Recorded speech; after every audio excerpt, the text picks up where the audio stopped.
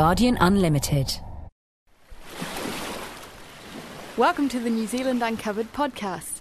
To find out more, visit newzealand.com.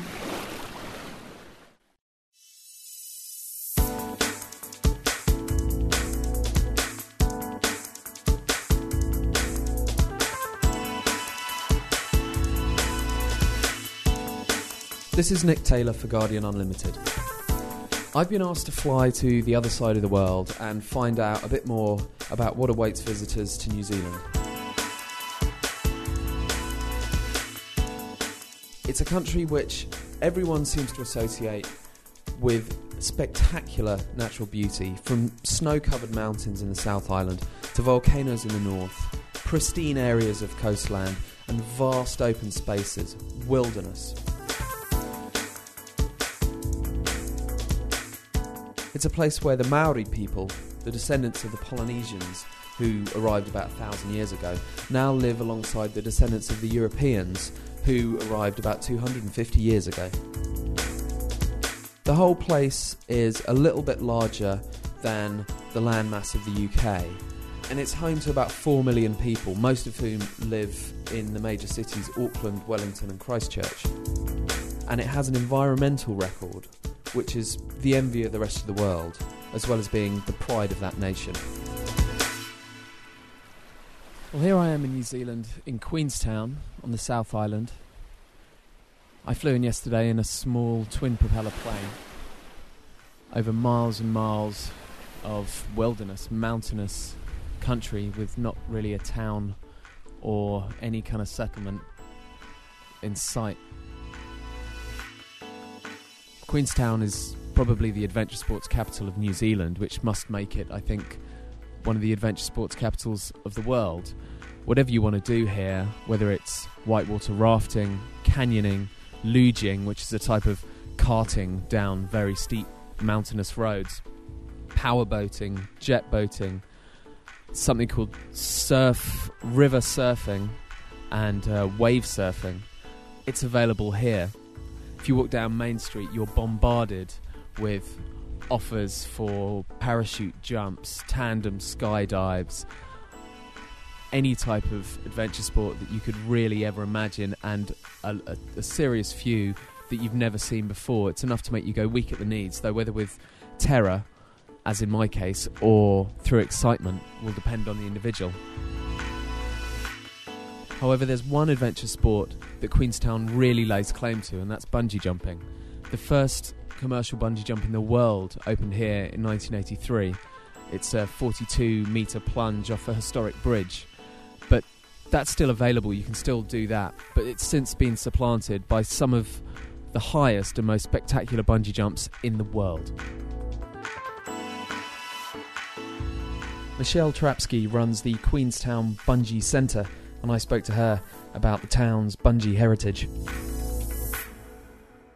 Queenstown is the home of commercial bungee, and that started back in 1988, so we've been coming up 19 years. What is that first bungee jump? Is it still open now? Oh, absolutely. The Kawerau Bridge Bungee, which we call the world home of bungee, because that's exactly what it is. People are really fascinated to come and have a look and see how it all started. Do you think it's a especially Kiwi thing to do, because it seems like there's more bungee jumping in this part of the world than anywhere else? I think the commercialisation of bungee jumping was definitely a Kiwi thing, I think, because of course bungee has been around for a long time, and it's based on a very, very ancient vine jumping tradition, so culturally it's been around for a long time. What are the other main bungee jumps available? In Queenstown we've got the Nevis high wire bungee, which is the highest, the mightiest, it's a phenomenal jump. So that's our biggest jump, and that's definitely not for the faint-hearted. And then we also have probably what I call the most frightening jump, which is up at the top of the skyline, Bob's Peak in Queenstown, which is a beautiful, picturesque view, 360-degree view pretty much of Queenstown. So that probably ain't for the faint-hearted either.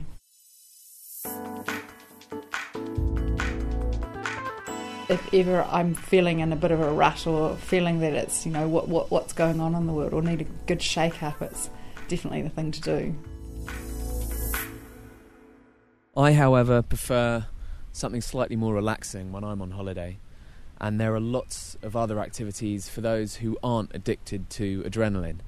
There are walking tracks and mountain hikes, and today I'm going to visit the Queenstown Gardens, which is a lovely landscaped park on one of the pieces of land that juts out into Wakatipo Lake. The only real boats on the lake seem to be these huge paddle steamers, steam cruisers really, that go past periodically. They look like they were built about 120 years ago, probably when the gold rush was going on here. When they sound their foghorns, the noise echoes around all the mountains. It's fantastic. Apart from that, the only real vehicles that I've seen are helicopters in the sky. It's a bit of an anachronism maybe, but I think helicopter tours are available of these dramatic mountains. This morning I left Queenstown and drove west towards the Tasman Sea, across the Southern Alps, which are the mountains that run down the spine of the South Island, and I headed into the Grand Fjords, the deserted southwest corner of New Zealand. Now, 1/3 of New Zealand is protected as reserves and national parkland, and here in this southwest corner, 4 national parks join up to make one area which is now a designated World Heritage Site. It's 2.6 million hectares of unspoilt landscape, mountains, lakes, sounds and fjords. The 2 main attractions here are Milford Sound and Doubtford Sound, which aren't sounds at all actually, they're fjords, 2 vast glacial fjords. Right now, in fact, I'm on a ship heading into the Doubtful Sound. You can probably hear in the background the engines. I'll be spending tonight on the Sound with about 60 other passengers. What's the name of the place we've dropped anchor? This is First Arm. And where are we going to go tomorrow? Tomorrow morning we'll raise the anchor here about 6:45 and then cruise back up the fjords past a couple of the islands in the inner fjord and then into Hall Arm, which is the easternmost arm on the south side, and we'll head into there and go and turn the engines and generators off and have a little moment of silence for about 10 minutes actually. Sit there and soak up the tranquility and then head back to the wharf by about 10 o'clock. I've never seen dolphins as close up as that. No, It's huge. Yeah, So they are huge. Because they're so far south here, they usually live in more tropical sort of climates, and so being really far south here, they have to be very big and bulky to keep themselves alive down here in the cold waters. New Zealand might be on the other side of the world, but these days, with the standard of long-haul flights, it's really not that far away. 24 hours on a plane may sound like a lot, but it's 24 hours where you can sit back, relax, catch up on your movies, catch up on your reading, and snooze. You wake up in such a different place that there's no question that the flight's been worth it, even if it may be a bit uncomfortable stuck at the back of economy.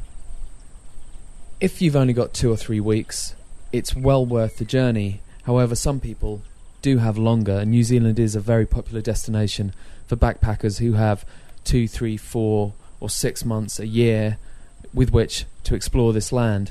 I spoke to James Brogan, who's a backpacker who's been here for 4 months. I think with New Zealand, the beauty of it is that it's all about how you time your trip. It's an island of contrasts, and I think with the travelling it just highlights that you have to be flexible. If you know what you want to do, sometimes you can wing it, other times, you have to plan ahead. What are some of the best things that you've done in your 4 months here so far? One of the highlights would have to be this Doubtful Sound cruise. Another highlight for me has been, this might sound strange, but going fishing. I've never fished. You get yourself a fishing licence. I got given a rod by someone, and it's just been so nice to take myself off to some of these little rivers here and just see the countryside firsthand. No guides, no nothing, just explore it. Kaikoura was a fantastic place. This came to me with the weather and everything. You arrive here and it's a horrible day. You can't see the mountains. That evening it clears and you've got the mountains there and you have the sea. What is Kaikoura? Kaikoura, I think it was a fishing or whaling town between Christchurch and Picton on the northern east coast. And now it's mainly whale watching, dolphin spotting and such like. But you have this mountain range that almost goes to the sea, and that is quite a spectacular thing to see. And it's another absolutely smashing day. There is hardly a cloud in the sky. It's really warm in the sunshine, and I'm driving through glorious mountainous landscape again, heading to Wanaka, which is a bit nearer Queenstown, where I started off this trip. Wanaka is a gateway to another national park where I hope to do some more walking, and really I haven't got very many plans, which is one of the lovely things about being here. I'm just going to turn up, see what's on offer, see what I feel like, and know that pretty much at this time of the year I can rock up anywhere and do whatever takes my fancy. I'm at the foot of Mount Aspiring, which is a vast mountain in Mount Aspiring National Park. Lots of the best one-day walks leave from the Matukatuki Valley, which is about 50 kilometres outside Wanaka. I've come up here and I'm going to attempt the Rob Roy Valley Track, which is a 3 or 4 hour return walk which takes in some of the best scenery around here.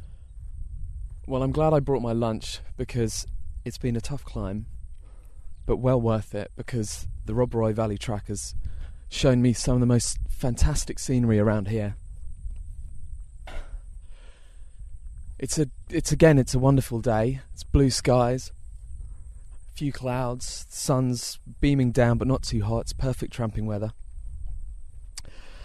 And I think I'm going to sit down now and have my sandwich and just admire this fantastic view. I've got another couple of hours going down, maybe an hour and a half. And after that, it's a couple of 100 kilometres to my next stop, which is Dunedin. Are you a journalist? I'm a journalist. Brilliant! Where are you from? Bro, we're looking for you. Where are you from, bro? From England. So this is the Dunedin Middlemarch singles ball. We've just got off the train. We boarded a train in Dunedin. It's a beautiful old Pullman train, early 20th century train. It was a train ride up here. Was highly eventful, full of very up for it Kiwis. The ratio of men to women is about probably 80 or 90% women to 10% or 20% men. We've just got off at Middlemarch after a beautiful ride through green hills for about 2 hours heading out of Dunedin. And here we are, we've just got off the train, and there's a fashion show that's been organised by Dryzerbone, the people who make outdoor equipment. And really, it's going off. It's full of girls who are really dressed up, lots of them masked because it's a masked ball, and a few nervous-looking men who are kind of shuffling around and juggling the coins in their pocket and looking around in trepidation, really. Well, it's last song at the Middlemarch Ball, and everyone's heading back towards the train, and it seems like everyone had a good time. Lots of beer, lots of booze flowed, lots of people who came alone are leaving now with friends. So I think it was a good night. It was all good. Hopefully lots of these women who are here in New Zealand starved for men, hopefully they've found what they're looking for.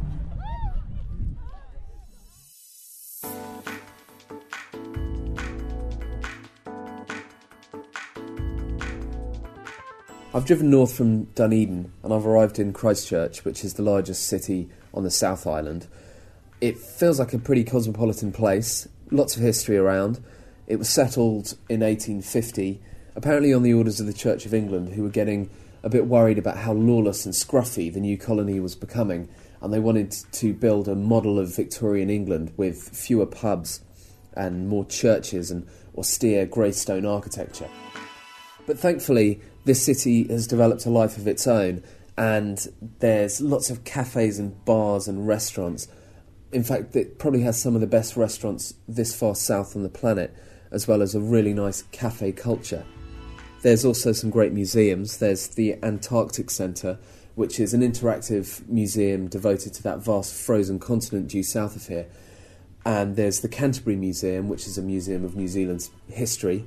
And then there's the Four Winds Marae, which is the largest meeting hut, the largest Maori meeting hut in New Zealand, which I think must make it the largest Maori meeting hut in the world. But no one, I think, comes all the way to New Zealand just to visit the museums. So tomorrow I'm going to drive around the coast, north-west of here, and visit Abel Tasman National Park, which is another huge wildlife and marine park on the northwest coast of the South Island. And hopefully the weather's going to hold, because I've booked myself in for 2 days of kayaking. Well, it's 8 a.m. and I've driven over to Kaitereri, which is a small town on the fringes of Abel Tasman National Park. Kaitereri apparently means food quickly, quickly in Maori. Well, I've met up with the people who are going to take me kayaking, and I've seen the kayak that I'm going to be travelling around in. It's a sea kayak, about 15 foot long, with space for 2 oarsmen in it, so someone will be rowing at the front and someone at the back. And it's got a rudder at the back so you can steer it, and the rear oarsman, steers it with 2 foot pedals under his or her left or right feet. I think what we're going to do is load the kayaks onto a speedboat, and then we're going to be taken out around the coastline, deep into the park, and that's where we're going to start our kayaking. It's a beautiful day. It's baking hot, and we've just come for a bit of a swim with the seals after our lunch. They're everywhere, they're so tame. It's fantastic. They don't seem like they're bothered by us being here at all. Well, we've arrived in our campsite after the first day of kayaking. We arrived at about 4:30, 4 o'clock this afternoon, at about a 2 kilometre stretch of pristine yellow sand beach, backed by huge hills covered in forests, really dense forest, without a road or even a path in them at all. The whole beach where we're going to spend the night tonight, the campsite, is completely secluded. There won't be a road or a footpath leading off it. I think the only way that you could get here is by boat. In fact, there's a motor taxi just pulling up, drawing up by the side of the beach. There's one other sailing boat which is pulled into the end of the beach with a family on it, but apart from that, this is just going to be us, about 20 or so of us camping here. We've just come back from our 2-day kayaking. We've just this second got off our kayaks, and I'm sat here with Matt Jones, who was doing it with me. How did you enjoy that, Matt? It was good, yeah. Yeah? Right, good laugh. Was this on your list of things that you wanted to do in New Zealand?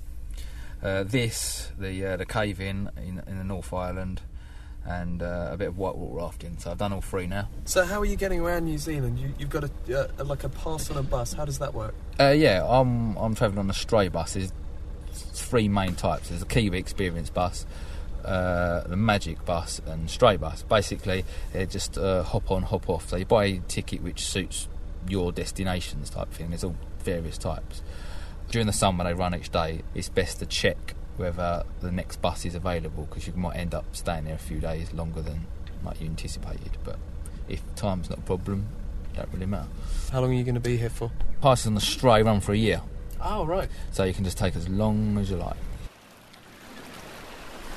Lots of the sting's been taken out of flying to the other side of the world now that you can stop off in some other great cities along the way. Los Angeles is en route to New Zealand, as is Singapore, Bangkok, Hong Kong, and most airlines don't mind if you take some time on your way out or your way back to explore those other cities. The flight itself isn't expensive. I thought it was going to be much more expensive than it actually is, but looking around I found some flights on the internet for as little as £609, and that's including all taxes. The pound at the moment is trading at about 2.7 New Zealand dollars, and by my calculations I think I can have a pretty good time on about 100 New Zealand dollars a day. So that's around £30, a little bit more, £35 a day is my budget. Car hire is very cheap once you get over there, which is good because there's lots of areas of real wilderness and I want to get right out there off the beaten track. You can hire your own car for about $40 a day, which is less than 15 quid.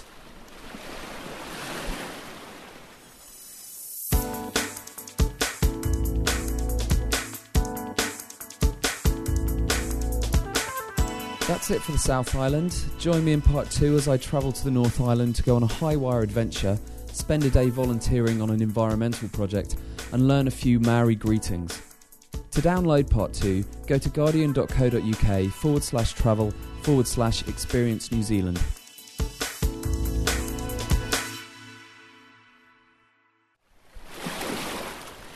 You've been listening to the New Zealand Uncovered podcasts. To find out more, visit newzealand.com. Guardian Unlimited.